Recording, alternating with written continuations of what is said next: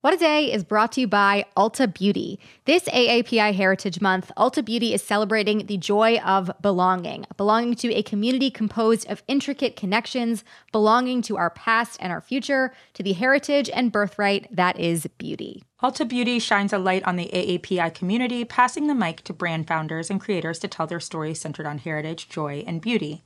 They carry AAPI-owned and founded brands like Live Tinted, Peach and Lily, Glamnetic, Tree Hut, and more. Shop AAPI-owned and founded brands at Ulta Beauty stores and Ulta.com.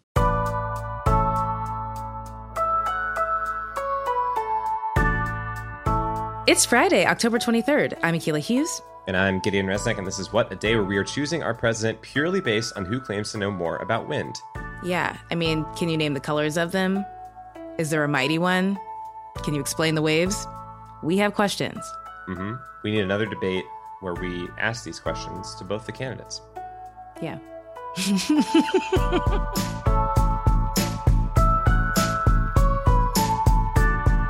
On today's show, the second and final presidential debate, then some headlines.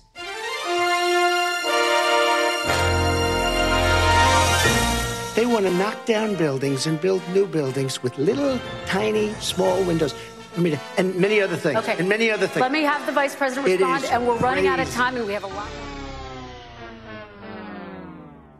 Okay, so last night in Nashville, Vice President Joe Biden and President Trump debated for a little over 90 minutes. The candidates discussed Trump's pandemic response, healthcare, racism, climate change, immigration, and more. There was a mute button, and maybe the fear of it is what made the debate far more typical than last time. We got to hear at least some uninterrupted answers and strange new phrases from Trump, like AOC +3 and a date called November 3rd.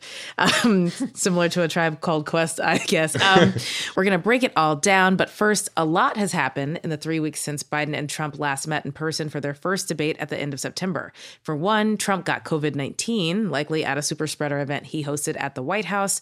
That and his wild, interrupting performance in the first debate seemed to have damaged him further in the polls.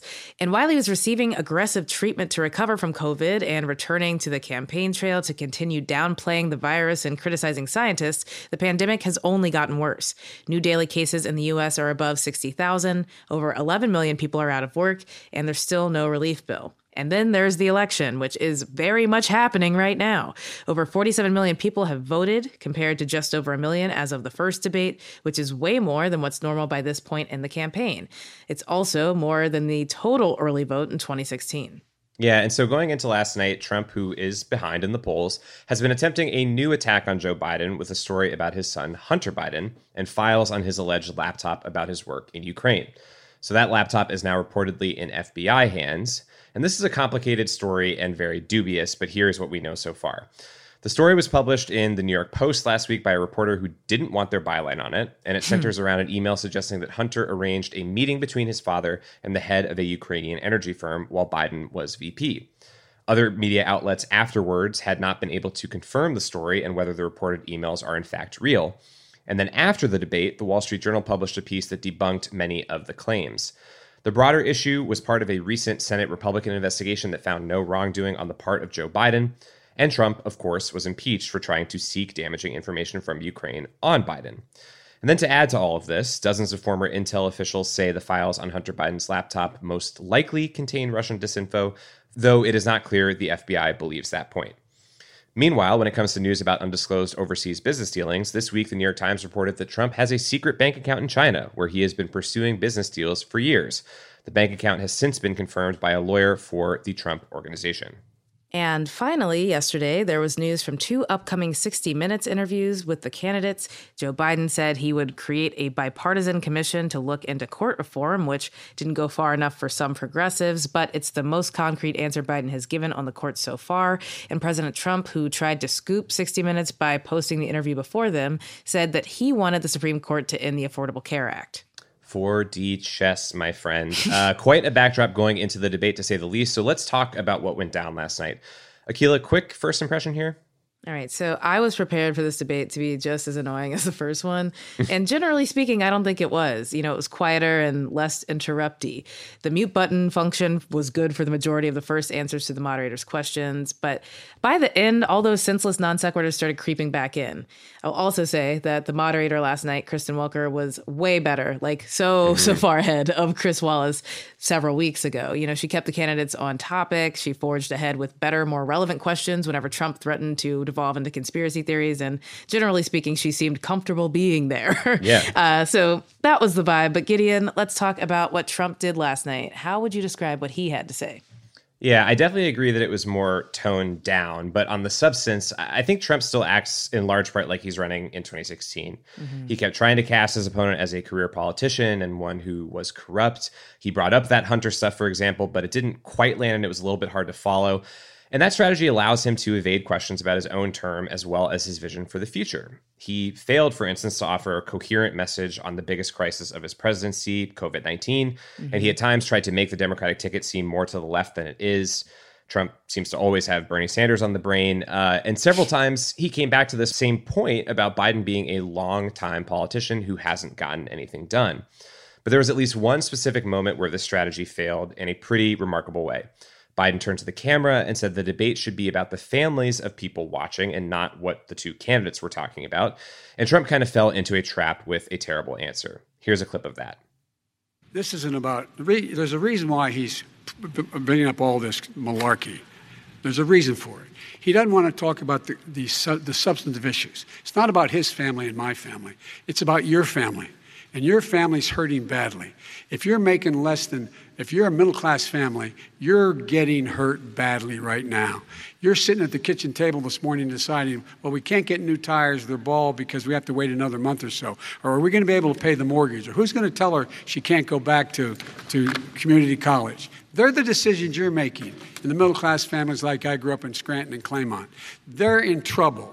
We should be talking about your families, but that's the last thing he wants to talk about. I want to talk about North Korea. I do want to turn to 10 seconds, Mr. President. That's 10 a seconds. typical political statement. Let's get off this China thing, and then he looks, the family, around the table, everything. Just a typical politician when I see that. Let's talk about I'm not North a typical Korea politician. now. Okay, that's why I got elected. Let's get off the subject of China. Let's talk sitting around the table. All right. Come on, Joe, you can do better. We're going to. Okay, so if we're following the logic here, Trump is kind of coming off as saying, I'm not a typical politician. I don't care about your families. Almost literally what he's getting at. And that moment, along with one where Trump backed away from raising the federal minimum wage, were really out of sync with what's going on in the country among working families. So, Akilah, what did you make of Trump last night? So, personally, I'm not giving a 74-year-old man props for not screaming like an infant during a debate. He's been here long enough. He ought to know how to act by now. But in terms of the content of his answers, there wasn't really much worth talking about. Like you said, Trump didn't really want to talk about his record at all. At one point, he did say that he takes responsibility for COVID, but then he immediately pivoted to the same old static about how everything is China's fault. At other points, he blamed Democratic governors and criticized Fauci. Overall, he continued to downplay the virus, saying that schools and businesses should fully reopen, but he revealed no plan to deal with the spikes in infections. In fact, he claimed that there is a vaccine that's ready and will be deployed in a few weeks. Wad Squad, we know better, okay? So, yeah, this was kind of his tactic the whole night, saying Biden was an all-talk, do-nothing politician while failing to defend his own record of racism, environmental deregulation, child separation, or even express any sense of his plans regarding healthcare, COVID-19, immigration, or election interference if reelected. So that was Trump, but let's talk about Biden. Yeah, so the first chunk of this debate was about COVID, the public health element of it, and the economic one. And that's where Biden has consistently offered one of the best and most obvious contrasts with something that literally everyone can see the impact of with their own eyes. I thought he managed to keep turning the focus throughout the debate to things that have been a staple of his campaign and why he's frankly winning right now, the pandemic, healthcare, things like that. And then in the parts where he did get into discussions of his record on criminal justice, immigration, and more, he could get windy at times, a little bit harder to follow. Those weren't quite as strong. But the Trump campaign keeps looking and looking for one huge gaffe or mistake from Biden that is somehow going to change things in the course of this race, and I don't really think that we saw that. Here's a strong section of Biden talking about the pandemic near the start of the debate, following an instance where Trump said Americans were, quote, learning to live with it, referring to the virus. He says that we're learning to live with it. People are learning to die with it. You folks home will have an empty chair at the kitchen table this morning. That man or wife going to bed tonight and reaching over to try to touch their, out of habit, where their wife or husband was, is gone. Learning to live with it. Come on. We're dying with it because he has never said, you said it's dangerous. When's the last time? Is it really dangerous still? Are we dangerous? You tell the people it's dangerous now? What should they do about the danger? And you say, I take no responsibility. Let me talk about your two. Excuse me, I take full responsibility. It's not my fault that he came here. It's China's fault. And you know what? It's not Joe's fault that he came here either. It's China's fault. Okay, well, you know, the contrast between these two candidates is so stark. And I think another incredibly illustrative example of that was the section about race and racism. So Donald Trump's entire campaign has been a broken record about the 94 crime bill, and he continues to conflate Biden and that super predators comment. It's one that Biden didn't make. And Biden owned up to the fact that these, at the time, very popular bills did more harm than good. He pointed to the ways the Obama administration tried to address the mandatory minimums and commute prison sentences.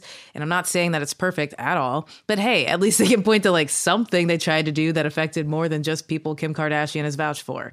But Biden was also surprisingly thorough on his read of Trump's racism, which he hadn't been so quick about in the past. Here's a short clip.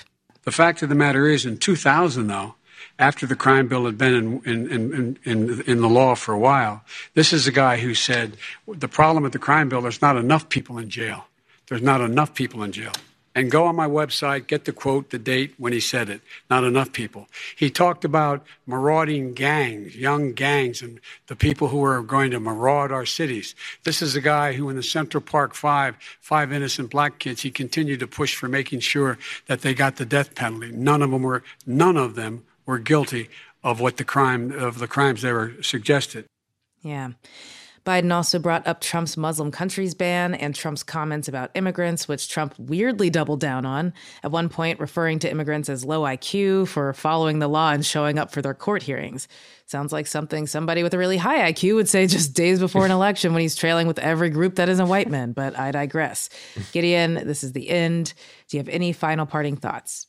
Just breathing that in for a second. Joe Biden did not say, look, you're fat during any of these debates. Thoroughly disqualifying to me. I would have loved a push-up contest. Did not get that. Yeah. Look, I truly think the nice thing is we're free from more of these. We learned what we were going to learn, and we made it past them. But how are you feeling about it? Oh my God, I'm so glad that we're done with the debates. I'm so fucking glad. Also, I do think that, you know, if at this point your campaign slogan is big if true, and you're just pointing to laptops that might have some bad information on them, we'll have to find out. Obviously, you're grasping at straws, and I wish you no love. Yeah, the truth of the matter is my laptop from hell is the one that I work on, and that is the latest.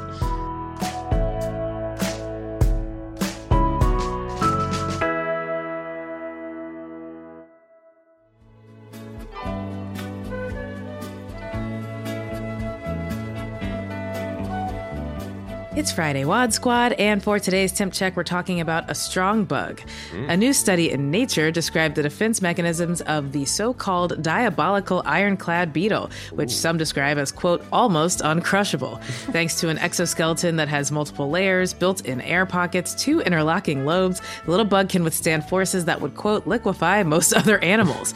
To put a number on it, these beetles can survive forces 39,000 times their own body weight. That's equivalent to one person being crushed by 25 blue whales. So, Giddy, if you could withstand these kinds of crushing forces, how would it change your lifestyle?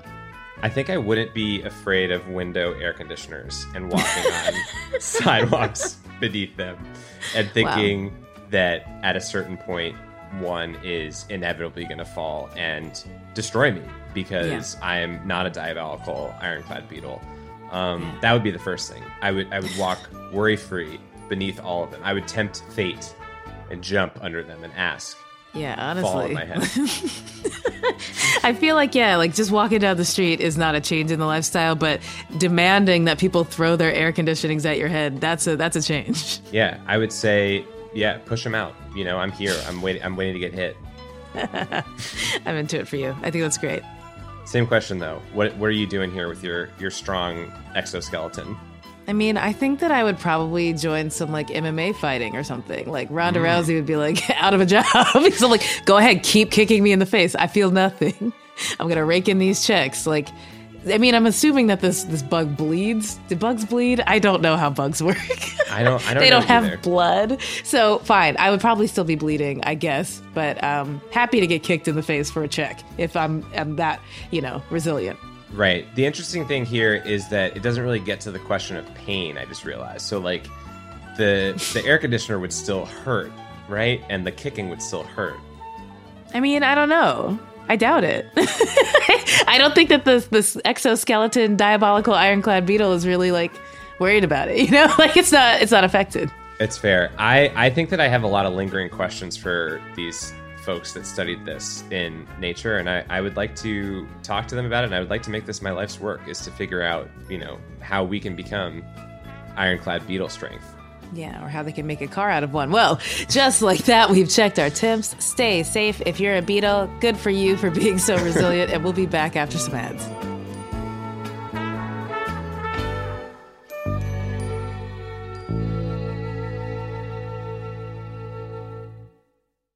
What A Day is brought to you by Books. This Mother's Day, give mom her flowers. She absolutely deserves the best, and that's why you should send her farm fresh flowers from Books. That's short for bouquets. Books has modern designs and unique flowers you can't find anywhere else, and with 20% off, you can send some to mom, your wife, your auntie, even your granny, okay? Anyone who deserves flowers in your life. It doesn't have to be holiday specific. You get flowers, you're getting flowers, everyone's getting flowers. Go to Books.com and use promo code WAD for 25% off. That is BOUQS.com, promo code WAD, Books, promo code WAD. What A Day is brought to you by Fast Growing Trees. Fast Growing Trees is the biggest online nursery in the U.S., with more than 10,000 different kinds of plants and over 2 million happy customers. They have everything you could possibly want, like fruit trees, palm trees, evergreens, houseplants, and so much more. Plus, Fast Growing Trees makes it easy to order online, and your plants are shipped directly to your door in 1 to 2 days. And along with their 30-day Alive and Thrive guarantee, they offer free plant consultation forever. We love Fast Growing Trees here. I keep telling you that the mini plants that I've gotten from these folks are yet hanging on. And that's not because I have a green thumb, okay? This spring, Fast Growing Trees, they have the best deals online, up to half off on select plants and other deals. And listeners to our show get an additional 15% off their first purchase when using the code WAD at checkout. That's an additional 15% off at fastgrowingtrees.com using the code WAD at checkout. Fastgrowingtrees.com, code WAD. Offer is valid for a limited time. Terms and conditions may apply. This show is sponsored by BetterHelp. Therapy is a safe space to get things off your chest and to work through whatever's weighing you down. If you're thinking of starting therapy, give BetterHelp a try. It's entirely online and designed to be convenient, flexible, and suited to your schedule. Just fill out a brief questionnaire to get matched with a licensed therapist and switch therapists anytime for no additional charge. Therapy is great for, that thing that just is like sitting on your shoulder. You can't get over it, and you just sometimes need somebody to talk through it with. Therapy can be helpful for that, you all, okay? You got to get it off your chest, And you can do that with BetterHelp. So visit betterhelp.com/WAD today to get 10% off your first month. That's 10% off your first month at BetterHelp, HELP.com/WAD. Let's wrap up with some headlines. Headlines. The FDA approved the first drug to treat COVID-19 yesterday. Remdesivir is an antiviral medicine that's given to patients that have been hospitalized by the virus. It has already been used to treat patients on an emergency basis since May, as well as our sick president earlier this month. A study by the NIH found that remdesivir can shorten COVID recovery time by an average of 5 days. Some health experts criticize remdesivir's manufacturer Gilead for the drug's high price point, which is between $2,000 and $3,000 for one patient's typical treatment course. The company was previously criticized for failing to prevent a global shortage of remdesivir, which was driven by high demand for the drug and a patent which gives Gilead the exclusive right to sell it. As if to distract us from the pandemic by reminding us that there's also a war on women's rights, Secretary of State Mike Pompeo signed the U.S. to an anti-abortion declaration yesterday, which says, quote, "In no case should abortion be promoted as a method of family planning." The so-called Geneva Consensus Declaration, was co-signed by 30 other countries that are largely considered to have conservative or authoritarian governments, including Saudi Arabia, Egypt, and Indonesia. Some of the countries are even on Georgetown's Women, Peace, and Security Index as the worst countries in the world for a woman to live. USA, USA. We love it. Poland, unsurprisingly, was one of the countries who signed the declaration, and they have some of the most restrictive abortion laws in Europe. Just yesterday, Poland's highest court approved a nearly complete ban on abortion in the country. Jeez. Uber pioneered rideshare, but they've also made huge strides in the field of coercion. The company has been sending drivers in California a, quote, constant barrage of in-app messages urging them to support their ballot proposition. And yesterday, a group of drivers sued to stop the practice. The proposition in question is California Prop 22, which Uber, Lyft, DoorDash, and other apps have funded to the tune of nearly $200 million. If Prop 22 passes, it'll allow rideshare apps to sidestep California law and treat their drivers as independent contractors rather than employees, which for drivers would mean no paid time off, no unemployment insurance, no workers' comp, no overtime pay, and a diminished ability to unionize. The proposition would also require a 7/8 majority to amend, so if California legislators decide later on that apps actually shouldn't write laws, changing course will be almost impossible. That is not what Uber drivers have been seeing when they use the app, though. Instead, they've seen messages that say, quote, Prop 22 is progress, and require them to click either, quote, yes on Prop 22 or okay to continue. Uber used similar tactics on riders as well. Uber drivers say the messages are illegal since the state of California prohibits employers from influencing the political activities of employees. Check the show notes to learn more about Prop 22, and please enjoy watching Prop 22 commercials from Lyft and Uber, since they cost those companies approximately the price of one avatar. Man, they're not nearly as entertaining as a Blue Planet. Well, We hear a lot about Green Means Go, but not so much about Green Means Dog. That all changed earlier this month when a green dog was born in Italy. This is true. It's important. And if you have access to a large amp, now would be a good time to connect it to WAD so your whole apartment complex can stay up to date on this groundbreaking news. The green furred pup was born into a litter of 5, and all of his siblings have white fur like his mom. Puppies are born green when they have contact with a certain green pigment in the womb. In related news, the unborn dog who rubbed dye on himself so he came out photo ready is already my main makeup inspiration. Beautiful for the fall. Pistachio is the dog's name, and his green color is already starting to wear off, so any scientist working on a time-stopping device should work faster so we can prolong this fleeting moment of green bliss. Beautiful little Green New Deal pup. Honestly, Luigi is a more apt name for an Italian green dog, but I'm sleep, and those are the headlines.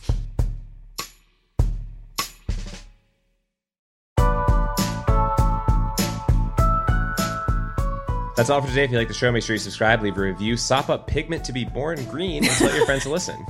And if you're into reading and not just the screenplay for James Cameron's Avatar like me, What a Day is also a nightly newsletter. Check it out and subscribe at Crooked.com/subscribe. I'm Akilah Hughes. I'm Gideon Resnick. And don't mess with the diabolical ironclad beetle. He's got an F going on right now.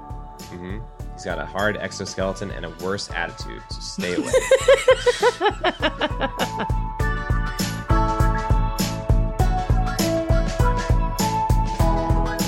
What a Day is a production of Crooked Media. It's recorded and mixed by Charlotte Landis. Sonia Tun is our assistant producer. Our head writer is John Milstein, and our executive producers are Katie Long, Akilah Hughes, and me. Our theme music is by Colin Gilliard and Kashaka.